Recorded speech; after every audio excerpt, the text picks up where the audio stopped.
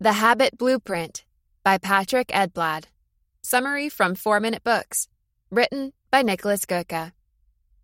One-sentence summary. The Habit Blueprint strips down behavior change to its very core, giving you the ultimate research-backed recipe for cultivating the habits you desire with plenty of backup steps you can take to maximize your chances of success. Favorite quote from the author. Since you're the biggest expert in the world on your behavior, I encourage you to take on the roles of both scientist and subject from this point forward.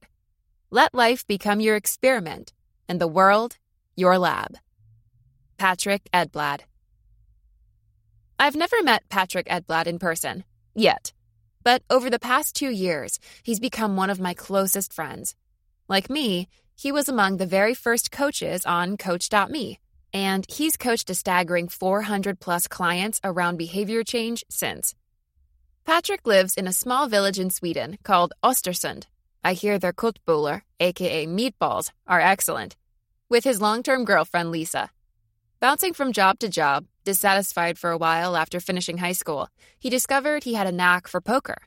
When he managed to turn $2,000 into $35,000 a couple years later, he went into poker full-time.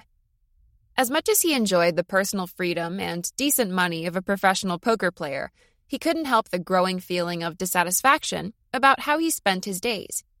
5 years into his career, what had been a nag became a dramatic wake-up call. Within 48 hours of being diagnosed with a rare case of blood poisoning, his dad passed away. A true stoic at heart, Patrik did what few people would.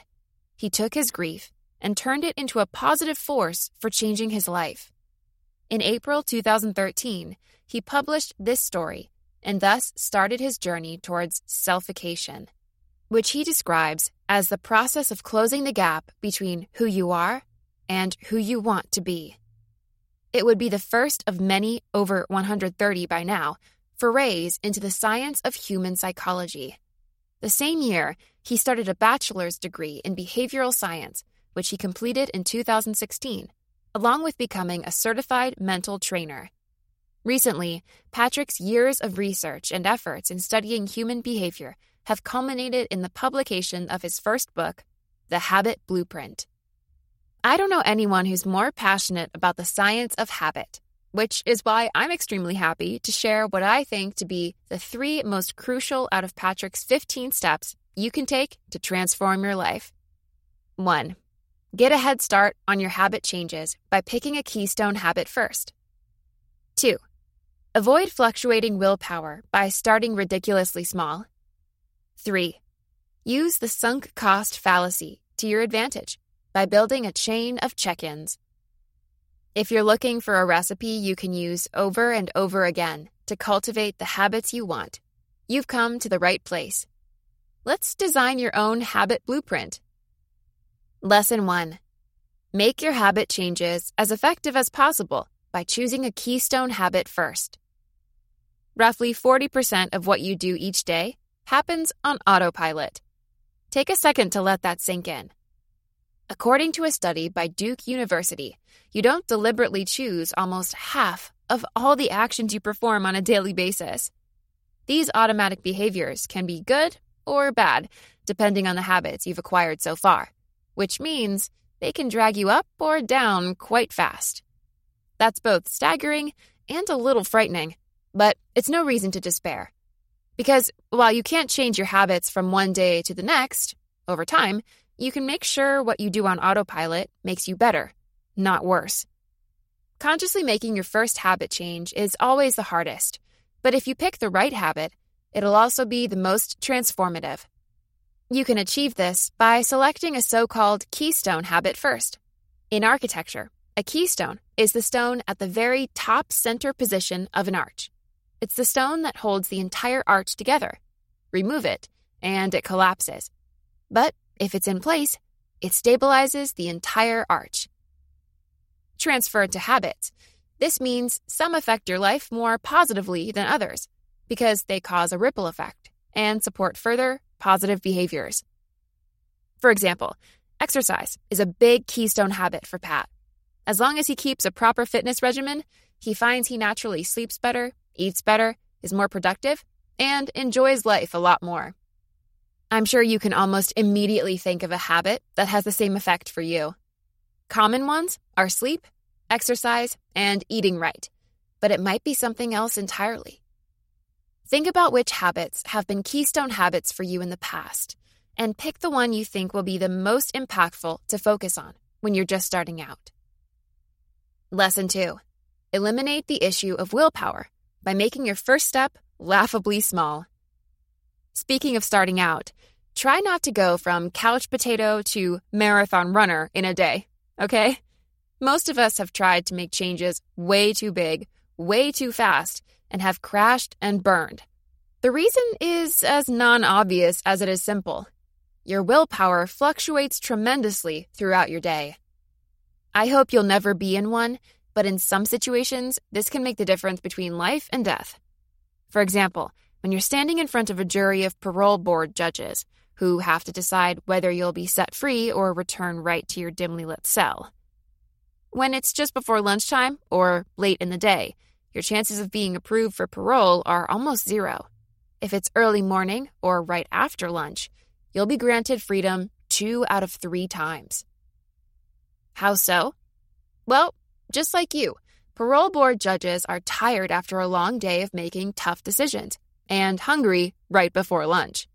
At these times, their willpower, and thus their ability to judge your case objectively, will be significantly lower than early in the morning or after a meal, when their willpower battery has just been fully charged.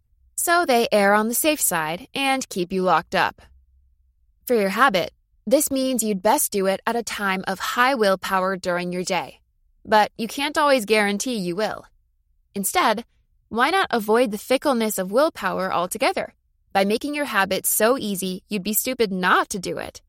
For example, you could set a goal of running just 2 minutes, eating a single carrot, or reading just 1 page in your book. Starting so easy you're almost laughing at yourself has 3 advantages. 1. Failure becomes highly unlikely. 2. It gets you over the biggest hurdle, starting. 3. You set yourself up for overachievement. Think about it. Anyone can run for 2 minutes. It's easy to start such a short run, but it's unlikely you'll stop after you've run for 2 minutes. You'll just keep going. And voila, you're 1 step closer to becoming a regular runner. Lesson 3. Turn the sunk cost fallacy into an advantage by building a long chain of daily habit check-ins. You have the right habit. You got started. Now all you have to do is to keep going. Of course, this part of the habit puzzle is just about as hard as the one before it. While there will be many mental biases at play, trying to prevent you from going on, there is one you can flip on its head and use to your advantage. It's called the sunk cost fallacy, and it describes the human tendency to overvalue the future benefits of objects, investments, and experiences. Why do we do this? Because our objective view is corrupted by how emotionally invested we are already, based on the time, energy, and money we've spent on something. Some examples. This movie is bad, but I've sat more than halfway through it, so I'll finish it. We don't really want to go out to dinner today, but we've already made the reservation. Our holiday sucks, but if we fly home early, we'll have to pay extra. You get the gist. And you know you've done this before. Clearly, the sunk cost fallacy doesn't exactly help us when we've previously committed to the wrong course of action. But if it's the right choice you've made, it can actually work in your favor. A famous example is Jerry Seinfeld's productivity hack, which involves taping a 365-day calendar to your wall and marking each day you succeed with a big red X on it. With each passing day, you'll see the chain get longer and want to take a day off less and less. The more energy you invest into making your habit consistent, the more committed to it you'll get.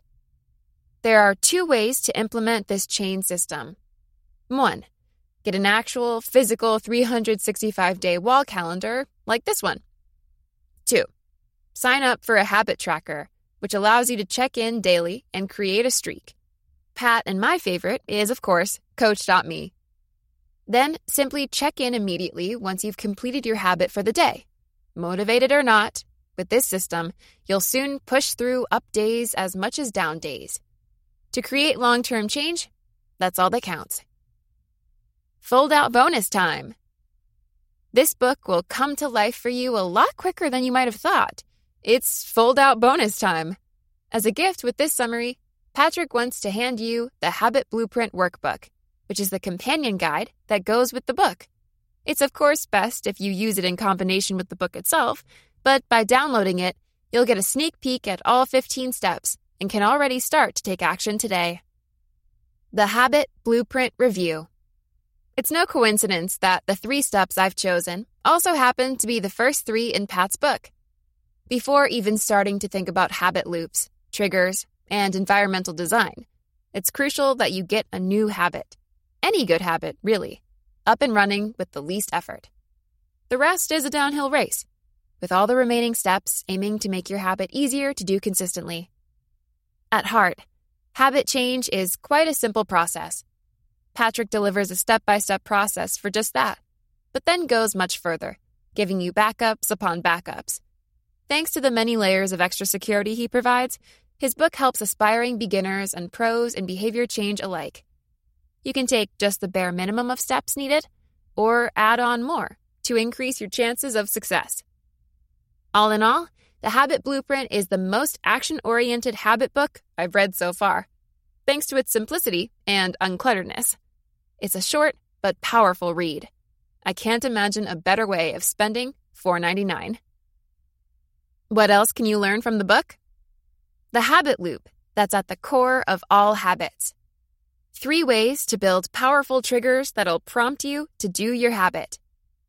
How the occasional fist pump will help you cement your new behavior. What a token economy is, and how you can use it. The truth about how long it actually takes to form a habit. Why you have to design your environment. How to make failure unlikely by raising the activation energy of unwanted behaviors. What impact other people's goals have on you, and why that matters. Who you need to talk to about your new habit. Where you should put your commitment contract, and what that is. How a researcher stumbled across the concept of accountability in the 1950s. Which mental loopholes to watch out for, and how to avoid falling into them. How the failure ex ante will help you get back up after a setback. Which other habit books Patrik recommends? Who would I recommend the Habit Blueprint summary to? The 18-year-old student who's about to finish high school and doesn't know what she wants to do, but knows what kind of person she wants to be. The 39-year-old successful entrepreneur who promised himself to lose weight 2 years ago and really wants to make it happen this year. And anyone who used to be good at habit change, but has had trouble switching their behavior in recent months and years.